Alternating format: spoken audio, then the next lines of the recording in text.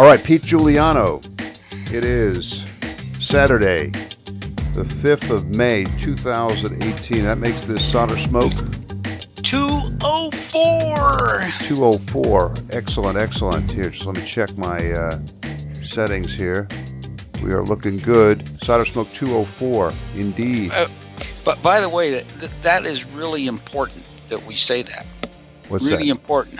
And the reason is I received an email from one of our podcast listeners, and he records these on a little MP3 player. And so if we don't tell him the version number, he's not sure whether he's heard it already. So I know. by saying 204, he's out there working on his guard. Oh, yeah, I heard that one.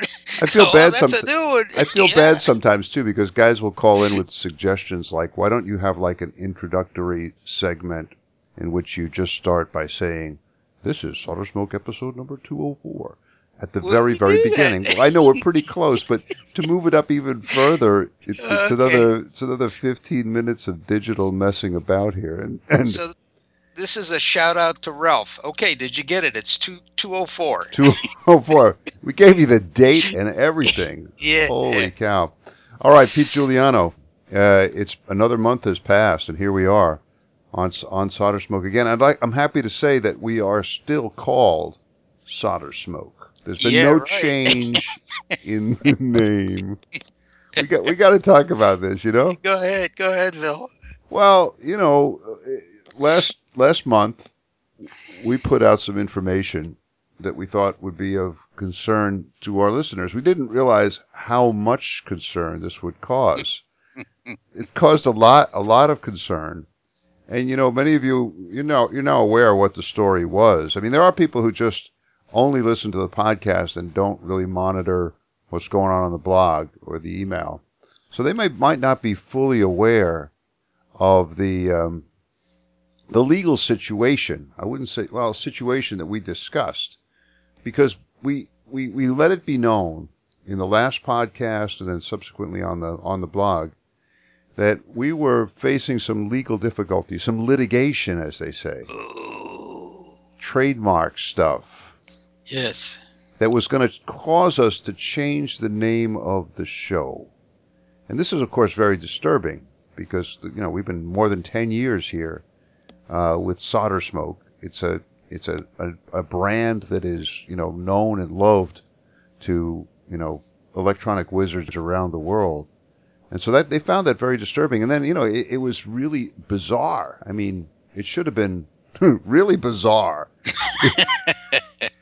Because you see, the threat that we talked about came from your home state over there on the left coast. Oh, yes, on the left coast. A new industry. Call it an industry. Some people would call it a cartel. But a new industry popped up out there, the California marijuana industry. Yes. And they took their lawyers, their suits, their big lawyers took an interest in that anything with smoke in it, you know? Yes. For obvious reasons. Smoke is like an integral part of their business.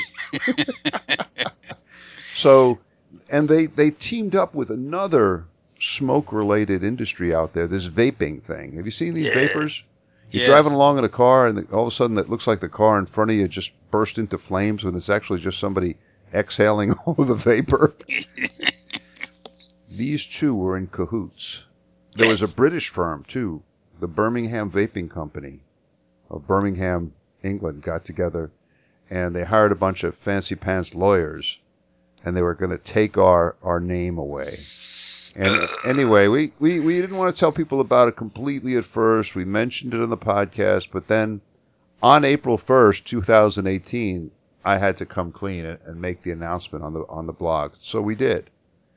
And I got to tell you, Pete, I was really, I wouldn't, at first heartened, but then kind of disturbed by the outpouring of indignation and outrage. And I'll just read to you here the summation of this whole thing.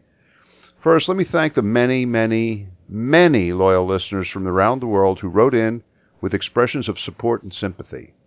Special thanks to our UK listeners who were notable in their indignation, for what they saw as a blatant example of U.S. litigiousness gone mad. One loyal British listener went so far as to pledge to immediately end his patronage of the Birmingham vaping business known as Solder Smoke without the L. Thank you. We thank you for that, old man. We didn't even know they existed, but there they are. We found this quite, well, surprising. But we were chuffed nonetheless. Thanks, old man.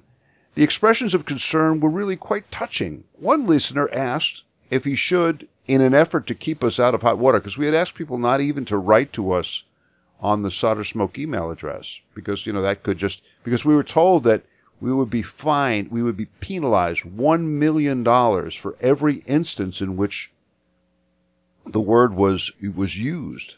This was reminiscent of another legal case that's out there now.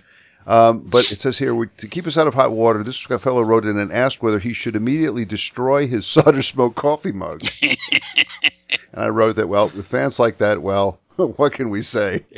Yeah. Okay, now, this is the interesting thing, Pete. We got a lot of good suggestions about new names, because these guys, they're not just passive victims of our litigious U.S. legal system. They are creative tech guys who immediately thought about new names. I mean, it was kind of disturbing how quickly they were going to fold on this, but they were ready to go for the new names. I guess that's because we asked them for it, but let's see. So one fellow wrote in, his name is Buck. We will not identify him any further, but he seems to have a real knack for name smithing. And he wrote, the easiest would be Solder Haze. It's a simple scan and replace. Solder Haze. That reminded me of Jimi Hendrix' Purple Haze. Purple Haze, yeah. Excuse me while I kiss the sky. Yes, that was nice. But other trademark trolls might have grabbed Haze too, he points out. So here are some other ideas. The Eutectic Point. Ooh. That's like the melting point. Soldering melting point, yeah. Solderwick Chronicles. Oh, there you go. I don't know. Solderwick. I don't know. And then here's a good one. 6040. But that would be really kind of esoteric. Well, most new hams would go blasting right past that and not even realize it was about radio. 6040. And then I got this one. Using the symbols for the chemical symbols. PBSN. Oh, yes. Wow. Yeah. Lead and tin, yeah. Lead and tin. Then the joy of soldering. Yeah. And I like this one. Fahrenheit 368. Yeah, the melting point. Another fellow wrote in, John suggested another name, lead vapors, but we feared that this one might lead to even more trouble, perhaps even trouble with the EPA. But wait, don't worry about that. No need to worry. No. We got Gary, Scott in our pocket. Yeah. Scott's in our pocket. Yeah. Gary suggested a new one. This one, he said, call it Solder Suckers. I briefly thought of the many people who wrote in, see above, but that would be too cruel. So then we just decided that one just, well, as the kids would say, that one just sucks. So no, not that one. A number of listeners suggested legal counterattacks and fundraising efforts. And we did get one unsolicited donation. Thank you, old man. That was good. One fellow suggested fighting fire with fire by having us trademark the phrase, chicks dig it, and then just letting the money roll in. Yeah. We're going to get our lawyers, Dewey, Cheatham, and Howe, to work on that one. Yeah. One devoted radio amateur said that he informed his club and has launched a letter-writing campaign. Oh, man, that... Governor Jerry Brown's probably over there scratching his head right now. Yeah. It reminds me of the time we got everybody to write into Chris Christie about no soldering in the home. Yeah. Thanks, old man. Keep them cards and letters going to California. There were, unfortunately, many disparaging comments about California, potheads, and California potheads. Our response was simple. Hey, dudes, they don't mind. They are not going to let you harsh their mellow. No way. Yeah. Stuart wrote in to claim that there was some sort of UK rule that says that things like this can't be carried on past noon local time in the United Kingdom. Ha! We said, ha! We are no longer bound by such imperial edicts. Similarly, we got a similar... People get, they're very legalistic in this, Pete. Legalistic. Peter in Australia complained that the story had reached him on April 2nd down there in the Australia, Oz time zone. Yeah, right. The world is round. We get it. It's not our problem. He wrote in that it reached him on 2/2, rendering it null and void. And my response was a very, I think, to the point, Sorry, Peter. These are UTC operations, my friend. Time to wake up and join the rest of the planet. Good. Got that straightened out. Okay, look, we had to get right to the point on this whole thing. The beloved name of our podcast and blog has been saved by a loophole. It was an important loophole here in trademark law. You see, any legal challenges of this nature launched and announced on April 1st of each year are highly likely to be found on even casual examination to be null, void, and totally bogus. So no, Pete's computer was not seized by a court order. That's the other one. The California marijuana industry is not planning on marketing solder-scented weed. What are you thinking? There is no Birmingham company called Solder Smoke. Do you know what that means in the UK parlance? Look it up. SODDER. No, I don't think so. And we are not being sued for trademark violations by an evil marijuana vaping California juggernaut. But we thank you for support, and to make it all official, we both have to say it at the same time. April Fool. There you go. You know, we participate in this amateur radio tradition. It goes way back. We're very proud to participate. And that ends this year's chapter. See you next year, guys. Yeah. There was amidst the messages, there were lots of messages saying, I can't believe these people believe it. Yeah. Well, we better not say anything more. We're going to alienate people. Or I believed it and then realized the date. You got to pay attention to this stuff. All right, Pete, a lot of other big news to discuss. First, look at this. I'm holding it in my hand there. The thrill that'll hit you when you get your picture on the cover of Sprat magazine. Again, 2 in a row. This is better than like an Oscar or an Emmy. I mean, we'd be up there saying, wow. Here, what I'm talking about is on issue number 174 of our beloved magazine of the Journal of the GQRP Club, Sprat. If you're not subscribing, as they used to say in the Army, you're wrong. Yeah. Sign up for it. It's a beautiful magazine, and it's got Pete's creation on the cover with a beautiful Giuliano blue digital display. What kind of display is that there, Pete? It's a color TFT, but I ordered an off-brand, Yeah. and I said, "Oh, geez, you ordered the wrong one." And when I got it, I said that looks pretty cool. It does look cool. It's cool Giuliano blue, an SSB 20-meter transceiver by N6QW, which uses club sale parts. And this was like a remake, a redo of an oldie. Yep. Updated with new components available from GQRP. So anyway, I thought that was pretty cool. Do you want to tell us anything about this rig or about the getting on the cover or the thrill that hit you? Well, it was kind of funny. You know, we all get emails from people around the world, and Tony Fishpool approached me and said, "Hey, we got some parts in the club sales bins that we're not sure work. Would you like to try to put these to work in a circuit?" And specifically, it was the double balance mixer, and they're now available for sale. So I tried them, and man, these are really good parts. So he said, "Well, tell us about the application." So I said, "Okay, this is how I used it."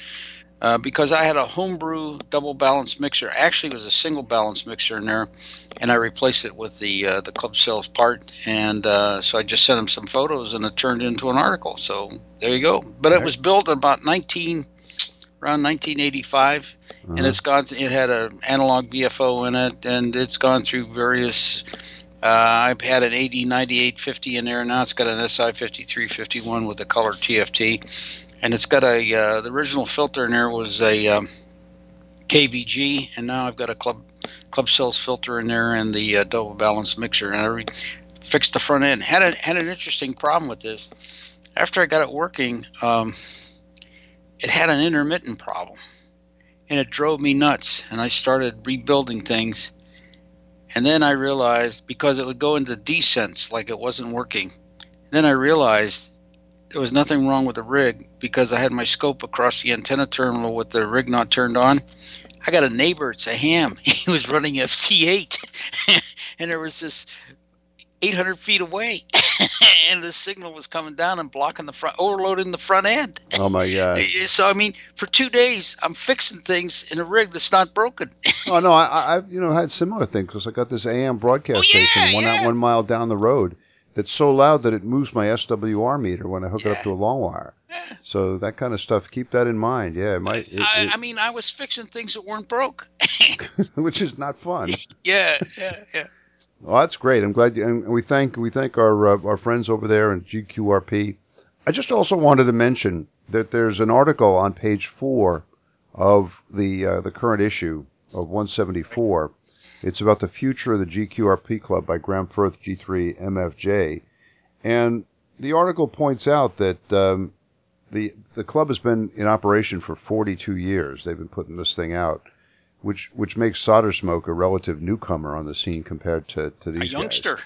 Yeah, and then George G3RJV, the the president of the club, George Dobbs, who we talk about all the time here. He's been having some health issues and has been struggling with the production of Sprat. All right, so they have kind of asked for assistance. Now, it's important to point out that there's a line here that says, although we are an international club, we are UK based, and for all kinds of sound and logistical reasons, we need help from UK members because they're looking for help in production of the Sprat journal. And obviously, it'd be difficult for somebody on the other side of the planet to be helping out. I'm sure there are many people who would like to help out, but I think they're right in looking for help. So if you're in the UK and you could help out with the production of Sprat, they're looking for help. Get in touch with Graham. His email g3mfj@gqrp.co.uk. Okay. Yeah. Yeah, I think I have reason to believe they may have that fixed. So good. that's kind of good. Hey, before we go too quickly beyond the magazine, I I I looked at that magazine depth not because I had an article in there, but this particular issue has got some amazing things in it. First, what struck me is there's a solid state based valve tester. I mean, this seemed kind of like oxymoron. It was a solid state tube tester, and kind of amazing. And the problem is there's still a lot of vacuum tubes floating around, but not a lot of tube testers. And this is really kind of a very interesting project. There's also kind of a neat one in there employing the Mitsubishi RF FET, the RD06HHF1, a real simple transmitter, 2 and 22, driving this thing 5 watts. I mean, I saw it. That was really a, cool. That was a very handful. spratty. Yeah, Yeah. a handful of parts, and you got a 5 watt rig, and just pretty simple. There's things you can just put your hands on and make work. And then there was a cute keyer made out of paper clips. I I saw that. mean, I'm just saying, what a breadth No. of articles. Well, here's the Cool. other one. In the same, I agree with you completely. And the thing that struck me was in terms of the breadth of the coverage of this issue. There's an article here by John Joyce, GM4JTJ, the Christmas Yes, Challenge 2017, Gold, Frankincense, and Mar. yes. Matter of Now, fact, I'm going to send him a little note because he's lifting those mimics off the boards. that's the thing. I mean, wow. Yeah, Talk about going the extra mile, getting the brass fig lagee with bronze oak leaf clusters, as yeah, Gene Shepard would put it. Now, look, we all grew up salvaging parts from old TVs, old radios, old rigs, Swan 240s, all this other stuff. Heathkit QF1s that have been sacrificed to the cause. Now, this guy has gone the step further because he is going through old boards and salvaging these surface mount MAR or mimic amplifiers. yeah. Wow, that's Yeah, and he's putting them on CW, and he has.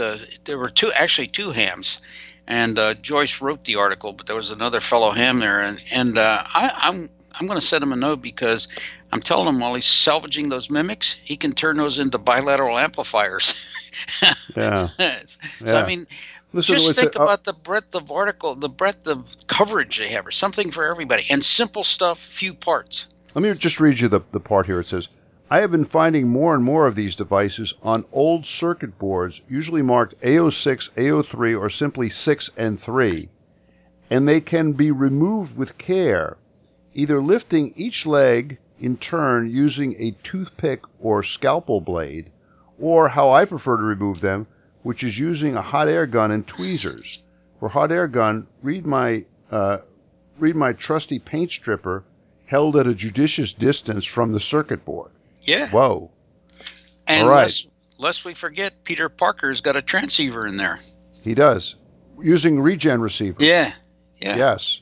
It's called the CRTR, a ceramic resonator regenerative transceiver for 7 megahertz. Using the ceramic resonators, he based his on the same article by Oliver, F5LVG, that impressed me about the ceramic resonators. And so good stuff, and a lot of kind of cross fertilization. Look at this, Pete. Another article here. I mean, this is like a real trend. This is why you gotta subscribe to Sprat. Look at this. Dirk Kraus, DL1 GKD, has an article near to my heart. I know it's going to cause you a bit of angst. Yeah. Simple analog frequency readout. Yeah. That was a cool looking box. Look at that. It's a cool. Yeah. It looks like the SBL1 or SBE, the sideband engineers. Yeah, it does. Box, very cool. But it's got a dial with numbers written on it and a reduction drive. Just like the old days, Pete. Yeah. Just good stuff. No need for this SI. And lest you forget, look on the back page, the very back cover, the parts. All those parts. That's the good stuff there. And there's an article in here, latest club sale info on the new, let's see, the new MCL 9414s, a QRP SWR indicator built on like a tuna tin. Oh, good stuff here. It's great. I always like the membership news too, because you can keep up with what everybody's doing around the world. Oh yeah. Well, I look at that. It's stressful to see what everybody else is doing. Yeah, and when I look at those rigs, mine look like a piece of junk in comparison to some of those things. Did you see the one guy there that built the 3 QCX rigs? There's a picture of the 3 rigs. In there, let's see. Under Chris Page, under Member News. Yeah, I think I know the one you're talking about. Oh yes, I see them here. The QCX things, the 3 of them. Yeah. Beautiful boxes too. Hey, by the way, before I forget that, I just read something on the BitX20 reflector this morning. Hans and Farhan are both going to be at Fairborn, Ohio, not Dayton. Fairborn, Ohio. They're going. He's going. Hans and Asher Farhan are going to be at Dayton, otherwise known as Fairborn. Wow, and that's 4 days in May. When is that going to be this year? It's going to be soon. Next week. Wow.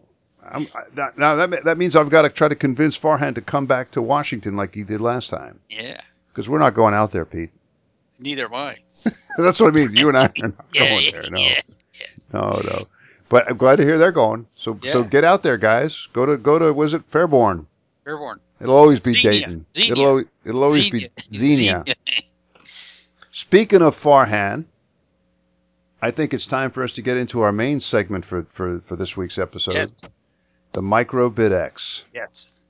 MicroBitX mania has bit. I am always way behind the curve on this stuff. It usually is that there's this wave of enthusiasm. Everybody's talking about it. The same thing happened with the BitX20. Then it happened with the BitX40. And now, once again, I am behind the curve on the MicroBitX. You are way ahead of me. But now we are both in MicroBitX land. Yes.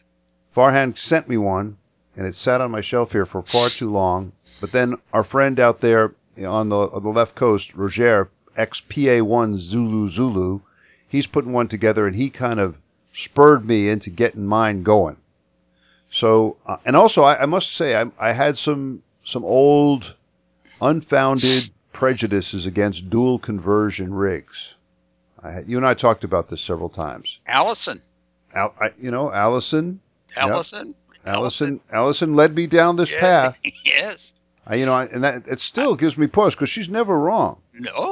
No, she's not. And I say that with no exaggeration. I know. But still, the dual conversion thing seems to work beautifully with the MicroBitX. So let me just tell you what I did was I looked at the MicroBitX. It's there. It's on this board. It's got the Raduino. I never used a Raduino before, which is basically an Arduino Nano with a SI5351 chip that you, by the way, are the main proponent of over the last several years. And it's all kind of sandwiched together with a 16 by 2 yellow LCD display. All put on one little board, and it fits perfectly right onto the socket of the MicroBitX. Socketry. So a lot of easy socketry. And so I followed the instructions to hook up the few controls and everything. My big question was the box. What kind of a box am I going to put this in? So I went with my standard wooden basswood cigar box kind of thing that is available from Amazon. I found my first one in Michael's. Now I'm looking around me, and I have now 4 rigs in these basswood boxes. I like them a lot. They're about the right size, plenty of room. The basswood is just a bit harder than balsa, so it's easy to cut, easy to work with. And I figured out a way to get, like wooden, metal front and back panels. I can put in shielding if I want to, but I've done these rigs with shielding and without, and I find very little difference. So on this one, I didn't go with elaborate, shielding all around the board, and it works just fine.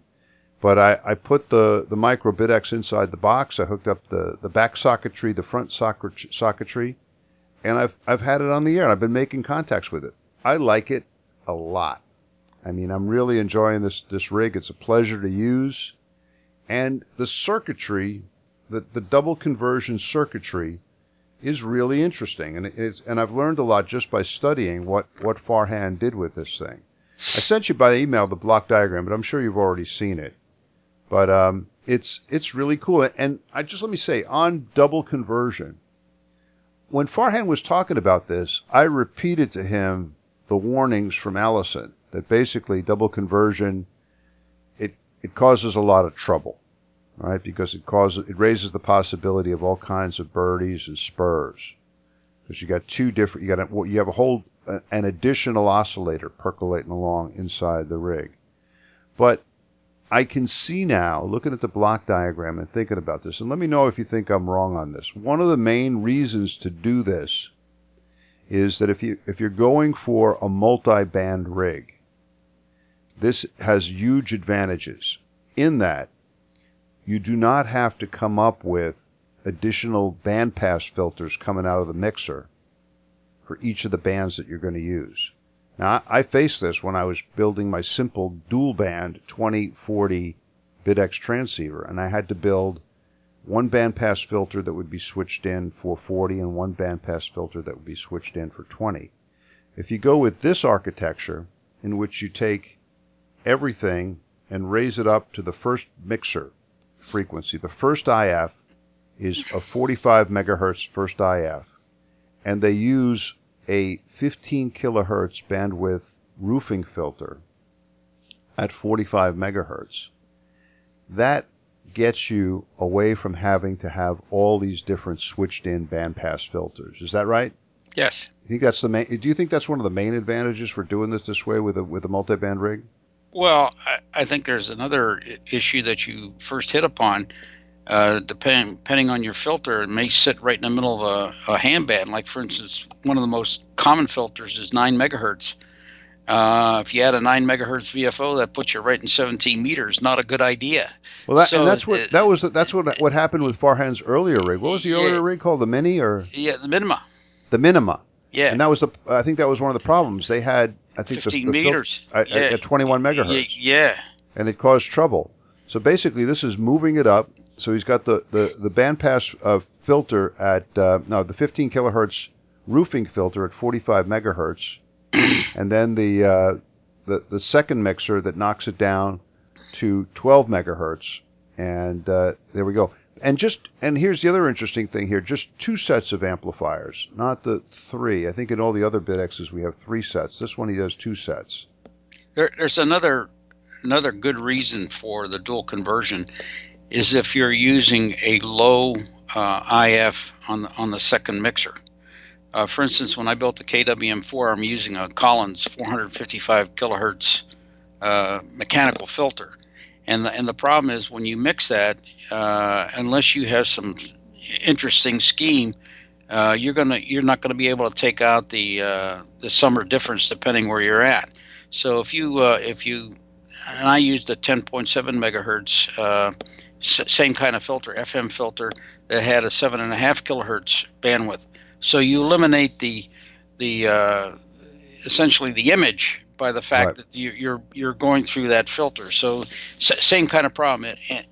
He uses a 12 megahertz and a 45, but if you were using a 455 kilohertz and say some other filter scheme, that's a real problem because you have the imaging issue. So Yeah. Well, that's I have another the reason for that's yeah. another reason for the dual Sure. conversion. And this is an ancient problem. For example, I built my big HRO dial receiver based on the HRO dial that Yeah. Armand, the BO1UQO, sent me.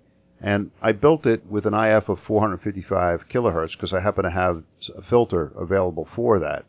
And you're right, it's a problem because I have a tunable bandpass filter at the front end. But if I tune that filter just slightly off to the wrong side, I'm receiving a completely different band of frequencies, right? I could be peaking it for not at all the right. So you got the image problem there. So that's the other thing. So, all right, really, really cool there. And all right, now the other thing I wanted to talk about that I find so cool about Farhan's MicroBitX is the way that he has used, and it pains me to say this, Pete. You know, I think this marks me as an open-minded fella, all right? His use of the Arduino SI5351 and the digital technology that's been placed in this otherwise analog rig is, I think, really cool. Let me just explain why. And I know you're going to have some commentary because you are the guru of the SI5351. First, I think this is the first rig that we've seen where we're using all three clock outputs available from the SI5351. I mean, you and I have only been using two, leaving that kind of center one, the clock one, unused for fear of kind of bleed over. But Farhan has made use of all three, and you need to have three because you've got the BFO, the input for the second mixer, and the input for the first mixer. So there you have it. The SI5351 spits out all of the desired frequencies. So, so that's one thing that I think is really cool, that we're using all three.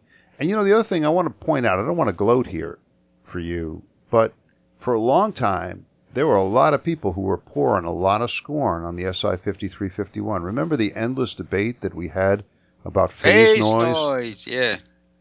Man, Never I, hear I, it. I think Farhan and Hans, because Hans uses them in his rigs now too, have proven that this component is completely usable for the kind of rigs that we're building. And they result in really beautiful rigs. So 3 cheers for you and for Hans and for Farhan. Well, let's not forget Elecraft.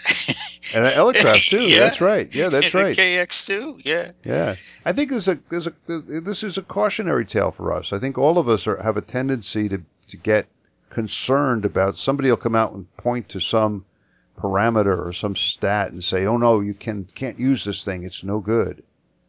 Because we've always used the SI570, right? Yep. So we got to stick with the SI570. I But refer you back to Solder Smoke podcast 169 on December the 6th, 2014, where we covered this oh, subject. you should be a lawyer. You should be a counselor. Yes, Your Honor, I refer you back. Yes. The statements made in Solder Smoke 169. Yeah, there you go. There you go.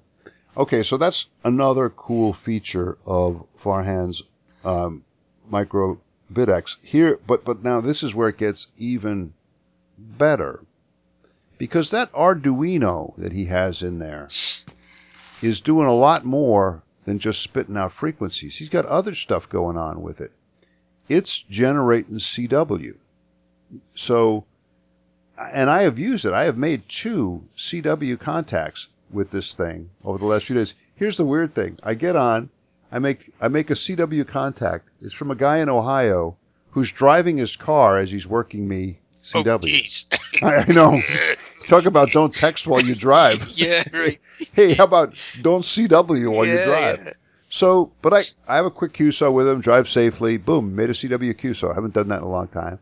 The other day I get on, like 2, 3 days later I get on, I hear another guy calling CQ, I call him, it's the same guy. Yeah.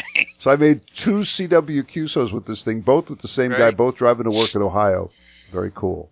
But I even used the CW feature yesterday, Pete. I was talking to an old timer in North Carolina on sideband on 40. And it was kind of late in the afternoon. The band was going long, and I was losing him, and I could tell that he was really having trouble hearing me, and he couldn't tell whether I had signed. I was trying to say to him, I'm running 10 watts on sideband, so he's losing me, and he's struggling to figure out whether I wrapped it up. You feel bad sometimes because the other guy really wants to say goodbye and wrap it up, and so I just grabbed the key. I grabbed Farhan's India key that he brought A me from pump India handle. last year, the beautiful pump handle of the woodwork. And I didn't have to touch anything. I didn't have to throw any switches. I just grabbed the key and sent 7-3 old man, thanks for the contact. And then lifted the key, and the guy said, oh, I got it on CW, Bill. Great, 7-3 back at you. Thanks for the contact. Beautiful. There you go. Radio gods have spoken. All right, so Farhan has worked into the Arduino the generation of the CW and the side tone. The side tone is beautiful because this is another complexity that we think of CW as the very simple mode, but there are complexities there. I mean, very often I've said, okay, yeah, I got the whole CW thing going, and then you think, damn, side tone. How am I going to listen to myself? I mean, with the DX100, I just listened to the transformers humming, but that's not happening with the MicroBitX, obviously. But he's got the side tone in there too, so that is really, really cool. And here's the other thing, and I'm thinking that this must be controlled by the Arduino, although I'm not sure. He doesn't have any lines on this, but he's got 4 low-pass filters on the transmit side. One that goes from 3.5 to 5, the other goes 7 to 10, the other's for 14 and 21, the other one's for 21 and 30. Now, I'm guessing that these are switched by selected by the Arduino, depending on what frequency They it's are. putting They out. sense the frequency. Wow, Yeah. there's another feature. Yep. So Farhan has packed into that Arduino, into the Raduino, a lot of functions that we weren't doing. We were just doing generate 2 frequencies, one of them a VFO, one of them a BFO. So I think that is really cool, and that's another reason to be enthusiastic about the MicroBitX. Well, there's additional software, and I want to talk about that in a minute. There is a guy by the name of Ian Lee, Dr. Oh, Lee, yeah.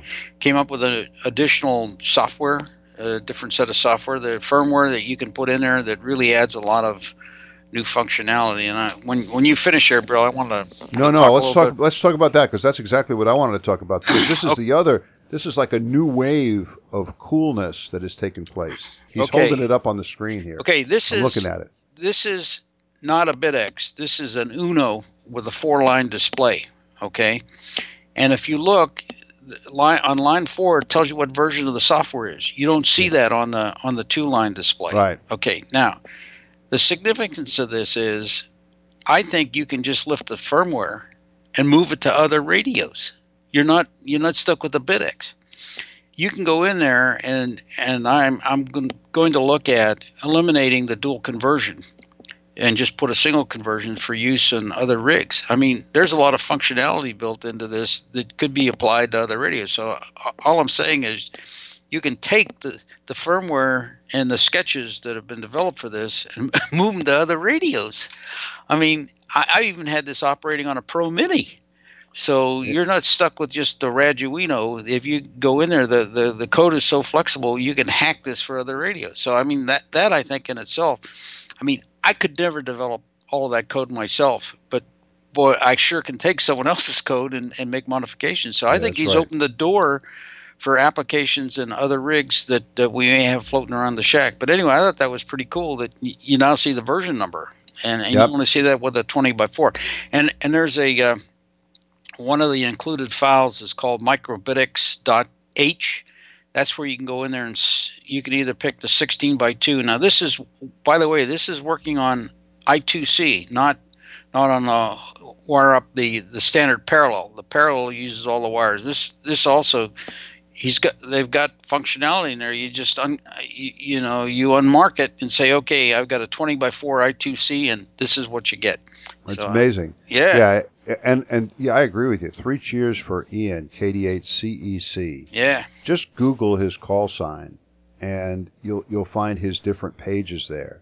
But he's got really good, well-documented blog. The thing is, Pete mentioned the version, and Pete had version 1.073. Yeah. Yeah. It's a sign of how much development's going on with this, that those versions are changing, it looks to me like every couple weeks. So I've got in mind 071. You got 073. I think 073 is still in beta. It might be. I don't know. But it's working fine. Yeah. But I got 071 in there.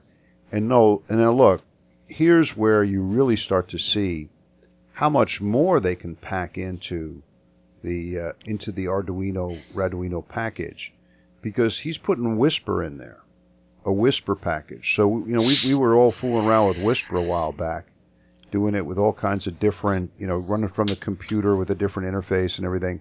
But he's now put it inside the Arduino. So I think you're going. I don't know if I have it fully loaded into mine yet. He might have just been leaving space for it. But in the next version, I think you're going to be able to just tune to whatever frequency you want to put out a whisper signal on, hit the whisper button, and then off you go. You're whispering, right? Receiving and transmitting. Also, in this version that I have now, CAT. And this is the interface that allows you to hook up this transceiver to like HDSDR. A lot of times they're doing it with a dongle, one of these little dongle SDR rigs. You work it in there, and now suddenly you've got the waterfall display. And so you'll be able to go out there and sharpshoot other people's signals. People will say, you're 20 hertz low. I'm seeing some energy at 195 hertz, old man. I think you better do something about that. Yeah. but Yeah.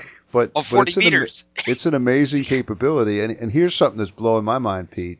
I don't know, we haven't even talked about this. But once you get this CAT thing going, isn't it just one more step until you're running this whole thing from your iPhone?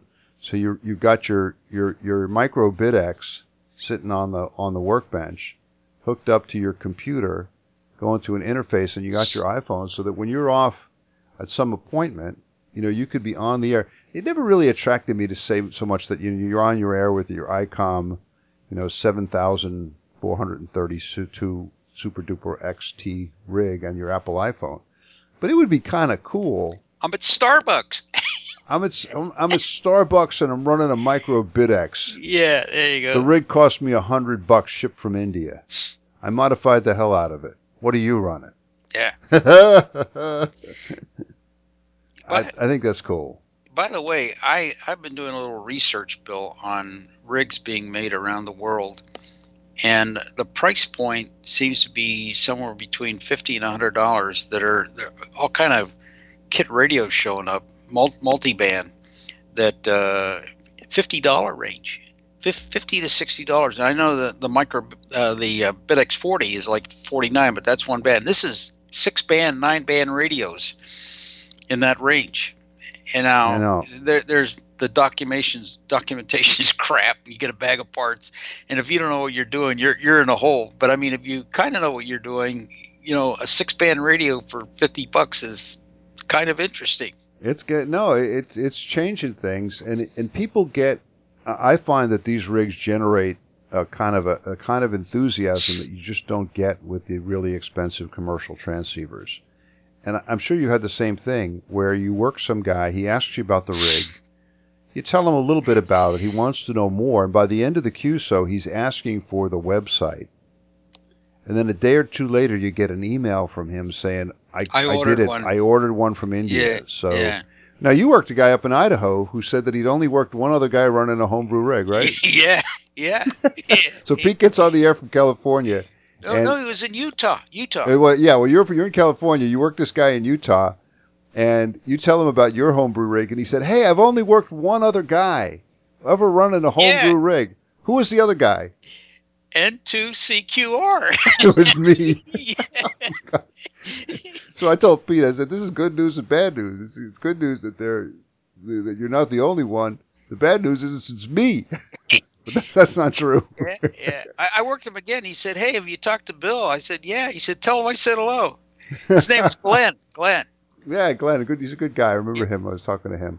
But yeah, I've had a number of guys write in and say, "Hey, I'm going to get the MicroBitX and I'm going to get it on the air," and it's doing exactly what Farhan wanted it to do, in that it's generating interest in modification and homebrew and building and all the things that you would like to see more of in ham radio. Now this. If the wave continues, it's got to be of great concern to the big transceiver companies because, like you said, $50 or $100. Well, let's not breeze by that too quickly. Things that like Ian Lee did with the software. You got to radios are basic radios. What distinguishes them is the functionality.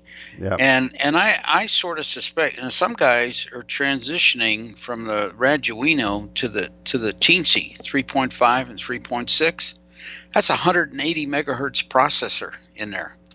So and it's programmed with Arduino code. So now what they can add is all the functionality that's in the MicroBitX, but they can also add the digital signal processing.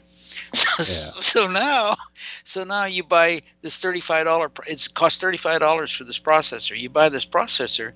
So now you've got all these other things that are available to you that you're going to spend thousands for, and you got $200 total into this thing with additional processors. So I mean, it's the software that's going to be driving this stuff, adding It's all the really, features and functionality. but it's also allowing a lot of guys to really get involved in innovation. So, for Oh example, yeah, one thing that caught my eye, and it's a guy that we've talked about a lot here, KC1FSZ. He's the one who did the peppermint bark yeah. BitX, and then he's the one Al who built the fresco. big, yeah, the big, and he did the BitX on the board, the big BitX, which was really cool. But he and I think Charlie down in New Zealand have come up with a kind of pan adapter, kind of a waterfall display on one of these tiny little OLED screens, using a really innovative way of sort of checking to see where the VFO is, and then checking to see what the audio output is, and then displaying that on an OLED. So you get this tiny little, almost like 1 inch by 1 inch display of what's going on around you, which I thought was really cool. I mean, it's beyond me, but I want to dig into that because I do think that it's kind of cool to be able to see what's going on the rest of the band. And I'm beginning to feel like a bit of a dinosaur only listening to the 3kc bandwidth of my transceiver. You know what I mean? Oh.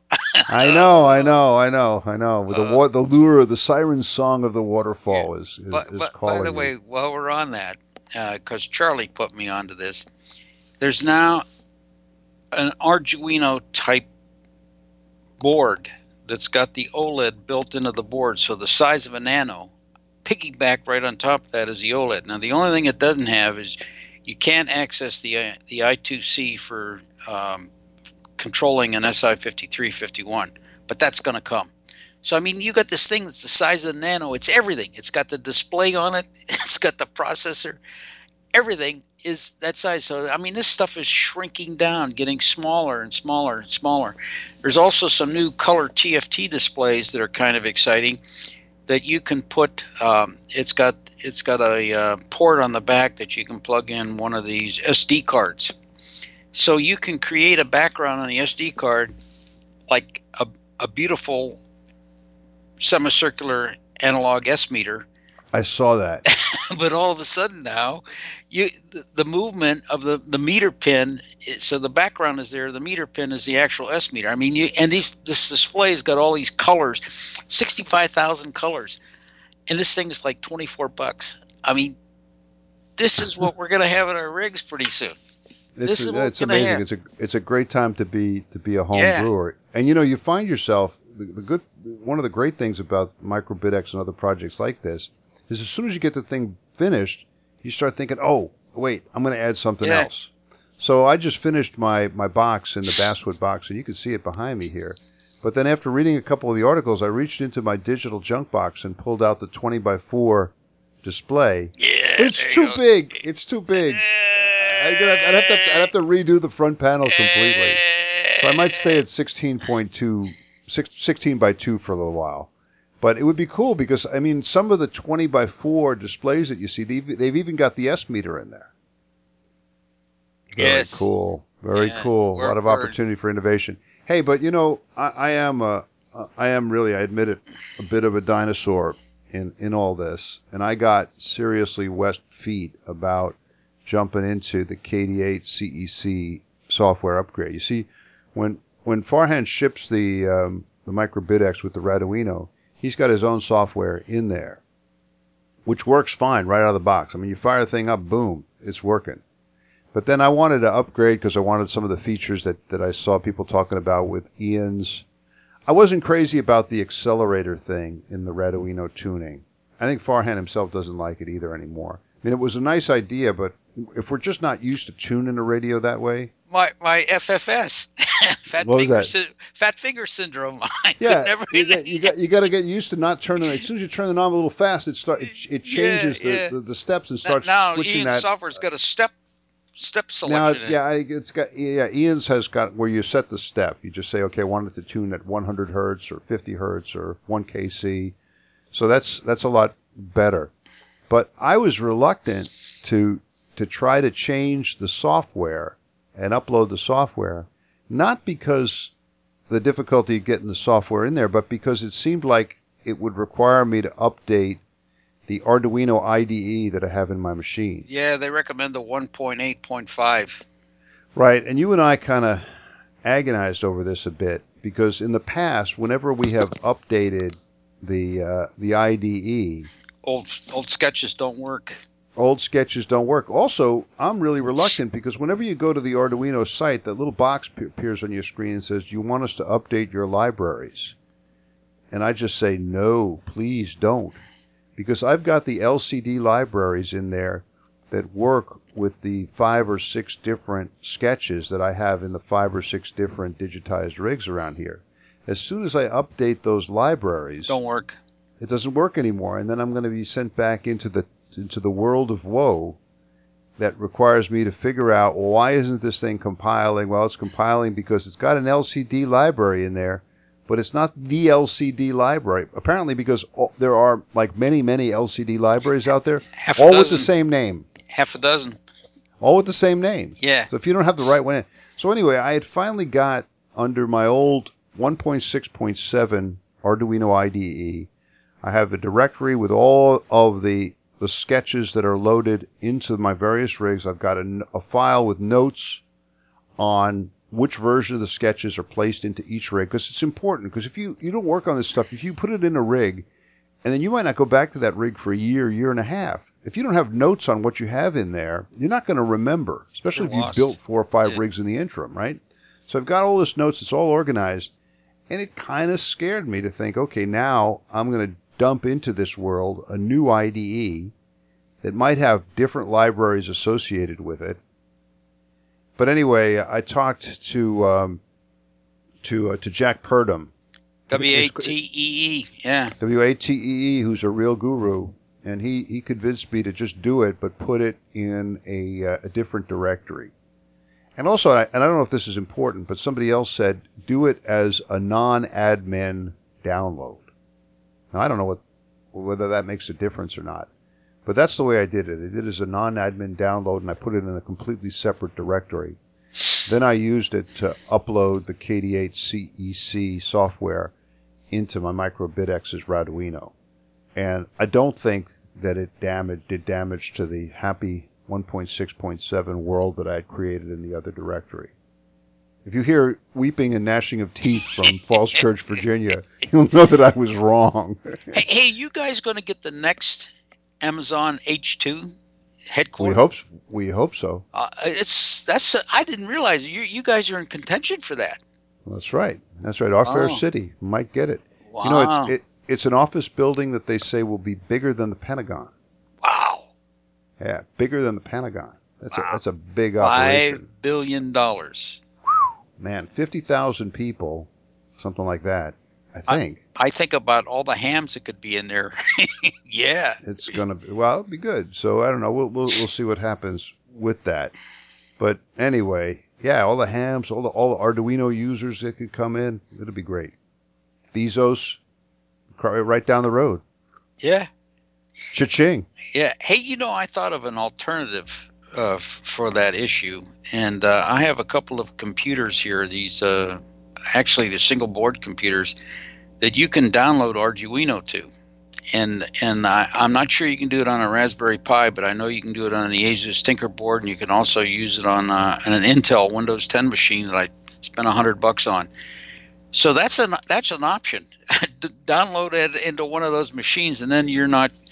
I'm not having to worry. Yeah, I didn't. I thought about doing that, but I finally just got tired of waiting, and I didn't feel like struggling with a whole new computer, so I decided to live dangerously and download 1.8.5. But Hey, but Pete, mention of Bezos, we have completely forgotten for the last couple of episodes an important segment. Shameless Commerce Division. That brings us to Shameless Commerce Division. Speaking about Bezos and Amazon and those big bucks people who were thinking about dropping another Pentagon into our fair city, really appreciate it when you guys use the Solder Smoke icon. If you go to the Solder Smoke blog at soldersmoke.blogspot.com, up in the upper right, there's a little Amazon icon.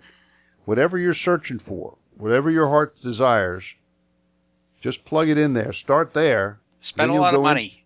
You go into Amazon land, and because you started with Solder Smoke, cha-ching, Bezos has to send us some money. And if he's going to be located right down the road, he'll be even happier. Be supporting local industry. What does he care? But anyway, we appreciate everybody who does it, and thanks. We joked before about people who sent us a donation.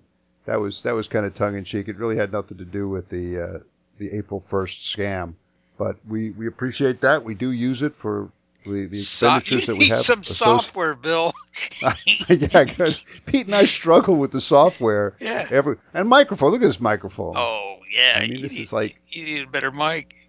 This is like what we would call it kids as kids. It was kind of this is doing brain surgery with a rusty spoon. I know, and it's kind of, I guess it's kind of fun that we're homebrew podcast roadkill stuff, but this is getting kind of pathetic here. So I think I'm going to use some of this money to get a decent microphone. Yeah, a new mic. Although I talked to people, I talked to Eric over there in Israel, and he said, "No, stay with the same mic. It sounds great." I don't know. Hey, speaking of mics, I got to tell you, I want to go back to the Microbitics. I found that only the mic element really worked as it should with the Microbitics. I tried the Electret mic that came with a BitX 40. It wouldn't work, and my power mic on the D104, I had to crank it wide open. What I think you've experienced similar things. I finally built the mic using the mic elements that's supplied, and it worked fine.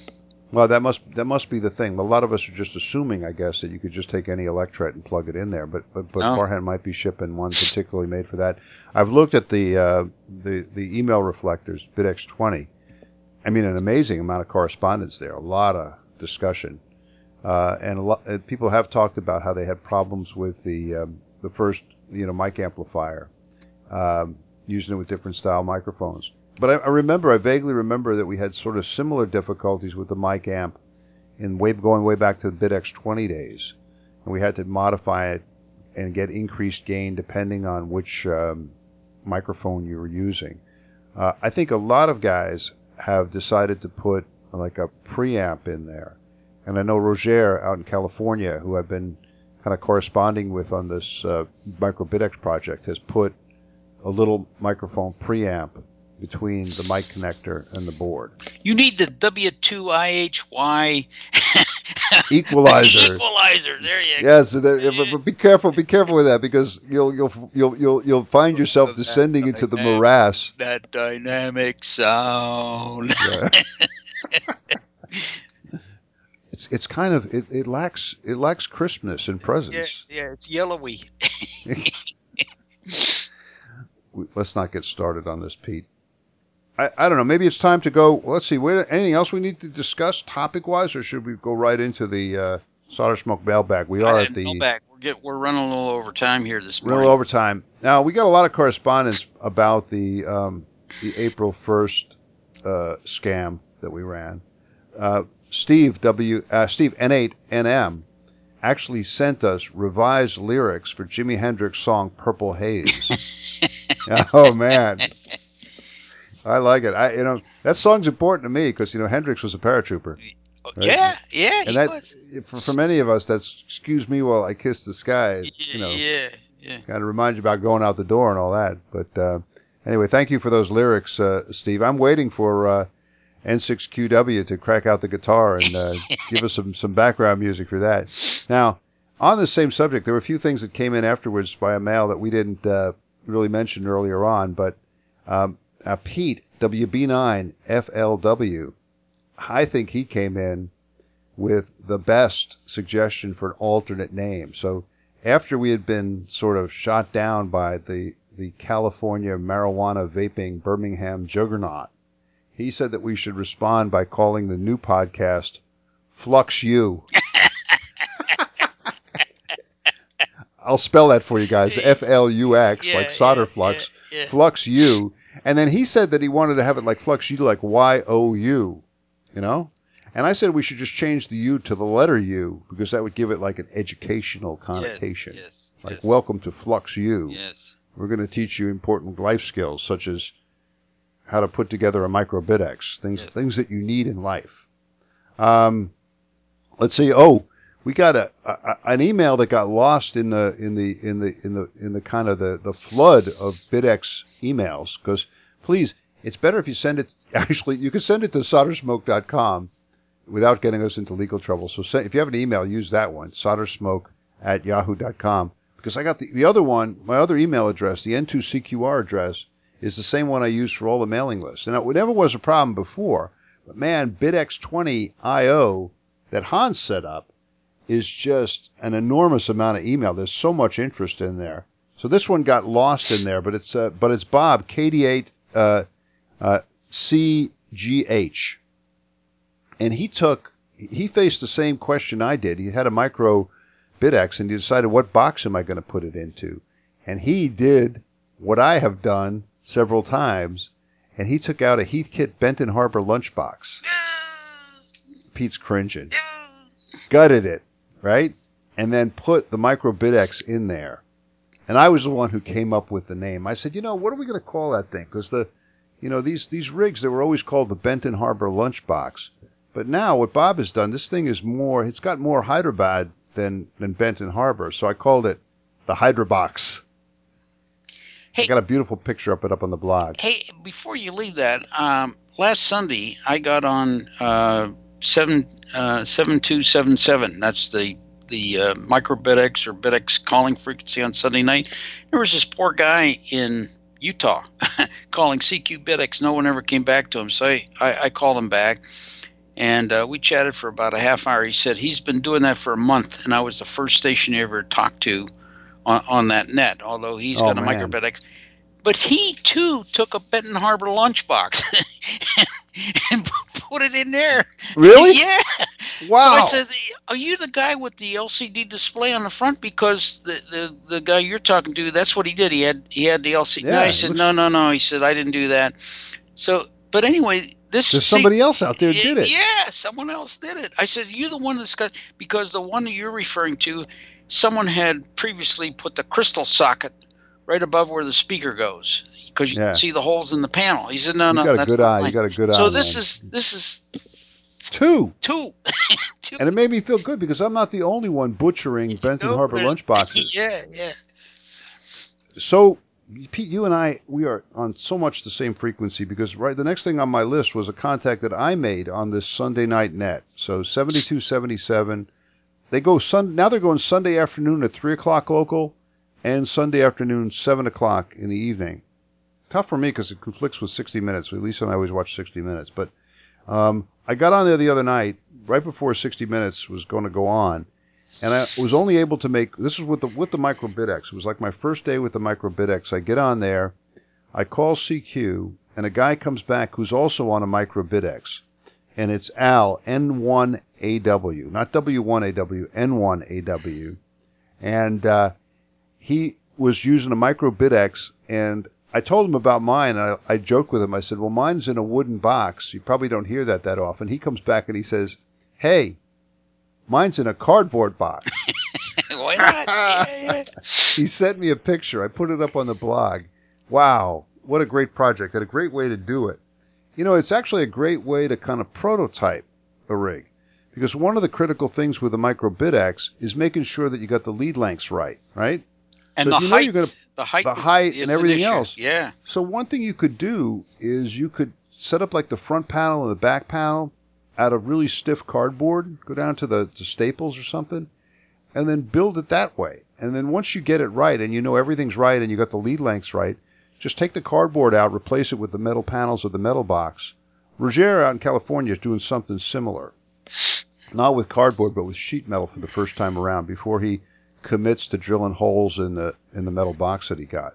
But anyway, this was kind of a bit of a tale of woe. So we're having a nice contact there. And all of a sudden on 7277, you get these, is this frequency in use? Is this frequency in use? And we said, yeah. But then they go ahead anyway. Is this frequency in use? And then it's CQ Rookie Roundup. CQ Rookie Roundup. Holy cow. It's like the old Novice Roundup, but it's Rookie Roundup. And I must say, my first experience with the Rookie Roundup did not leave me optimistic about the future. Because my very first interaction with this thing was, they were, and I don't know, he might not have heard me. Maybe he didn't. But we got QRM'd by the Rookie Roundup trying to run our little 10-watt homebrew kit built Micro Bit-X's. Arg, as they say, Agita. By the way, just a note here, that station I talked to last Sunday, he was running just 10 watts. He didn't have an amp on it, and he was really strong here in the west coast. So it was about, I'd say, a good 700 to 800 miles. It's good. So I must say, there you go. 40's been pretty bad lately. The last few days, yeah. It's 40 in the afternoon is just dead, which is unusual. But anyway, great stuff. Hey, I sent around a video that I really liked, and it's on the blog. It's about Bell Labs and the invention of the transistor, but it's a lot of fun. It's from, I guess it's from the early 90s, but it's about what the local employees called Bell Labs. They called it Hell's Bells Laboratory. And if you look at the video, it's a lot of fun because it's a description of the scientific endeavor from Shockley, Bardane, Brattain, those guys. A lot about the kind of the personal rivalries and weird personalities of at least one of them, Shockley. But I thought it was a really interesting video. I think you guys would like it. Check that one out. Hey, a guy that we've worked with a lot, a good friend of ours, KV4QB, Dwayne. He was interviewed a few episodes ago by Eric 4Z1UG on the QSO Today podcast. Really interesting. Great to hear from Dwayne. But the thing that got me was how Dwayne was using toilet bowl cleaner as a source for dilute hydrochloric acid.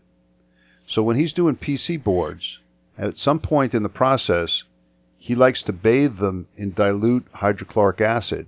And instead of messing with real hydrochloric acid, he realized that toilet bowl cleaner has dilute hydrochloric acid. So he's using it that way. And I'm thinking, this is fantastic. This is right up our alley. We're the guys who use Desitin as, or an olive oil for a field expedient, lubricant. And then Desitin as, the heat sink compound, giving the shack a pleasing, kind of babyish kind of odor. But here now, Dwayne is on the same. We use breadboards, kitchen breadboards, to actually breadboard things. Part of a longhand tradition. Wayne has taken it up a notch with the use of toilet bowl cleaner. But then it got me. I don't know if you caught this, but Eric is talking to him, and they're talking about the use of the toilet bowl cleaner, and thinking about how to economize on the whole process. Eric realizes that you don't have to throw it away; you could reuse it. Yeah, the toilet bowl. Wow. Yeah. Yeah. Holy cow! Good stuff. That was really interesting. Hey, in the mailbag, I got a nice email from an old friend of ours, Jack. 5R8 Sugar Victor. There's a call sign. That'll get your attention. Huh? Is that Reunion Island? No, Madagascar. You're close. Yeah. Madagascar. Yeah. Antananarivo. His home call is Alpha India 4 Sierra Victor. Like me, he's in the Foreign Service. And he was responding to my sad description of how the nor'easter had taken out my beloved 17-meter Moxon. He said it must have been that the radio gods were angry that weekend. Yeah. Because completely on the other side of the planet, at the time that the nor'easter was taking out my Moxon, a tropical cyclone took his Madagascar hex beam. Not the beam itself, but apparently the mast got bent over, so it's kind of sad looking and drooping down from the vertical. But good to hear from you, Jack. He's going to be back in the USA for a while. Then they're going to Cyprus. Wow, what a cool ham radio location that is. So good for him. We'll be looking to you from Cyprus. I'm going to get the guy who cleans the gutters, to go up and take down my 17-meter Moxon. And I don't know. I keep thinking about I'm going to make it a 20 and a 17, but it'd be so easy just to put a replacement pole up there and go back with 17 meters. What do you think? Should I go for the Gusto or keep it simple and just keep it on 17? Pete's well, I'd have to think about that. I'm not sure I'd give you an answer right away. I'd have to think about that. Think about, in 4 to 5 years, the bands are going to be hot again. Simplicity as a virtue. Guys, think about that. Send me some advice. What should I do? Got a nice email from John, WJ0NF. He's reading the book, Solder Smoke, Global Adventures in Wireless Electronics. Thanks for that feedback, John. Hey, Charles, AI4OT, a guy that I always run into at Hamfests. He's a real fan of the BitX and QRP rigs, a great fella. I missed him at Winterfest this year. I went to the Winterfest Hamfest, but I was in and out in less than an hour, so I missed Charles. But I was sitting here working on something, and I had the 40-meter rig on. I heard the OMIC net on, and Charles checked in, mobile. And so it reminded me I got to shoot him an email. I shot him an email. He's doing fine. Good to hear from you, Charles, big supporter of the Solder Smoke podcast. We heard from Chris, KD4PBJ, another big fan of the podcast. He got me thinking about astronomy because he had a long-time operator of an 8-inch Dobsonian telescope that he built himself. He found somewhere out there in the internet a 15-inch Dobsonian telescope that he picked up. Wow, you're moving into the big leagues there, Chris. You're going to be getting some real DX with that thing. So good luck. Thanks for telling us about that. Let's see. Oh, Ken, W8KTP. He's one of those guys that we were talking to about the rig on the air. He heard my BitX and was so impressed with the sound that he immediately ordered one from India. So great. Thanks. Glad to hear about that. Darren, KG7KOI, is listening to the podcast. Welcome aboard, Darren. And then Gary, AK4NA, he came in with a new word for the Solder Smoke lexicon. Steve Silverman, take note, our official lexicographer or whatever.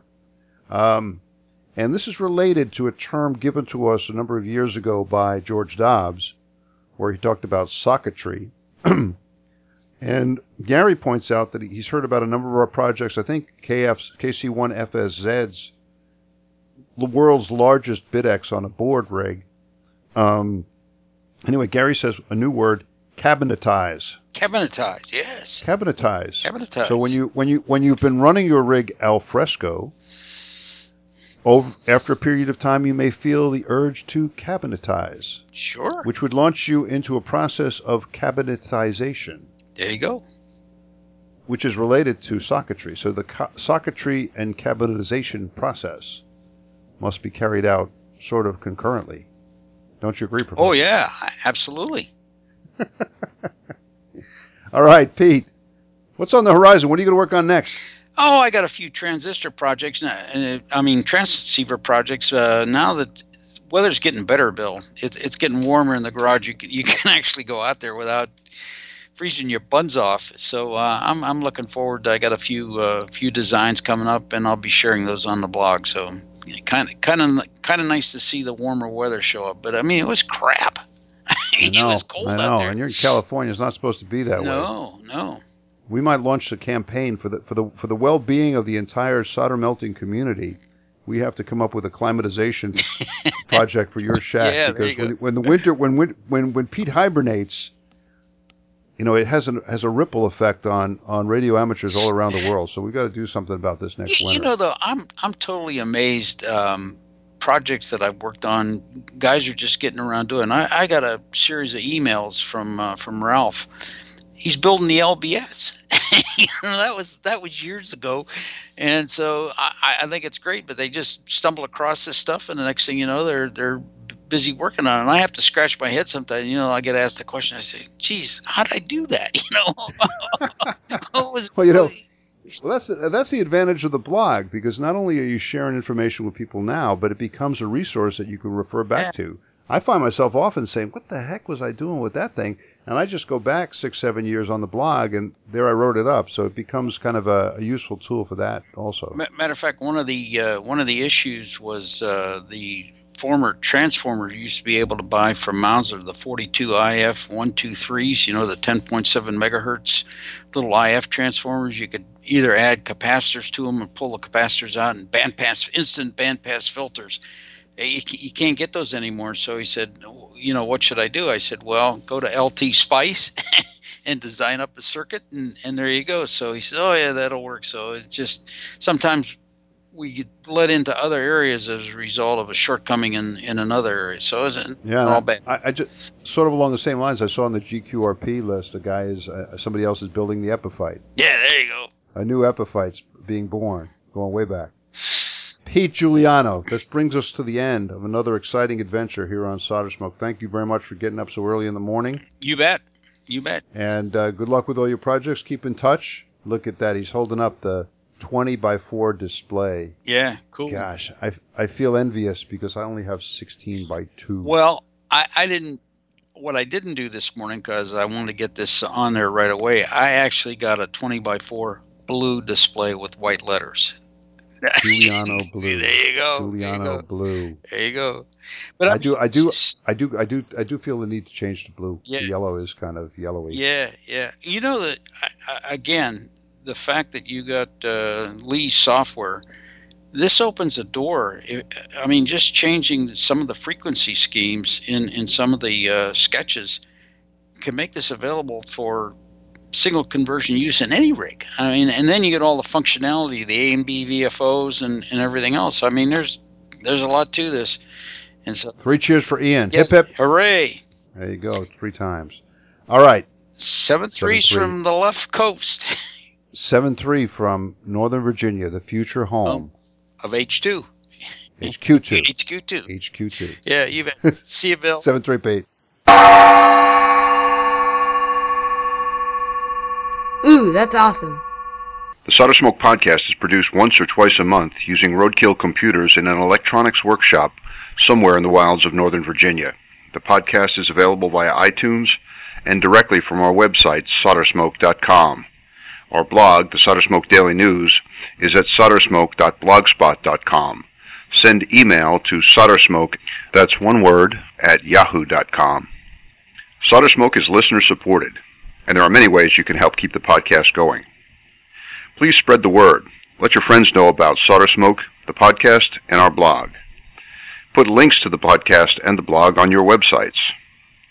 Buy a copy of the critically acclaimed book, Solder Smoke, Global Adventures in Wireless Electronics, available from lulu.com. Begin all your visits to Amazon via the Amazon link on our blog page. In this way, Solder Smoke gets a commission from anything you buy on Amazon.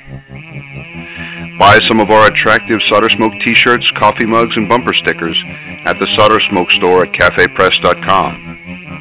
If you have a small business, consider advertising on the podcast or on the blog. Our rates are reasonable and our staff is friendly. If none of this appeals to you but you still want to help, well, we have a donation button in the upper left-hand corner of the blog page. However you choose to help, we thank you for your support. Ciao, bravi ragazzi!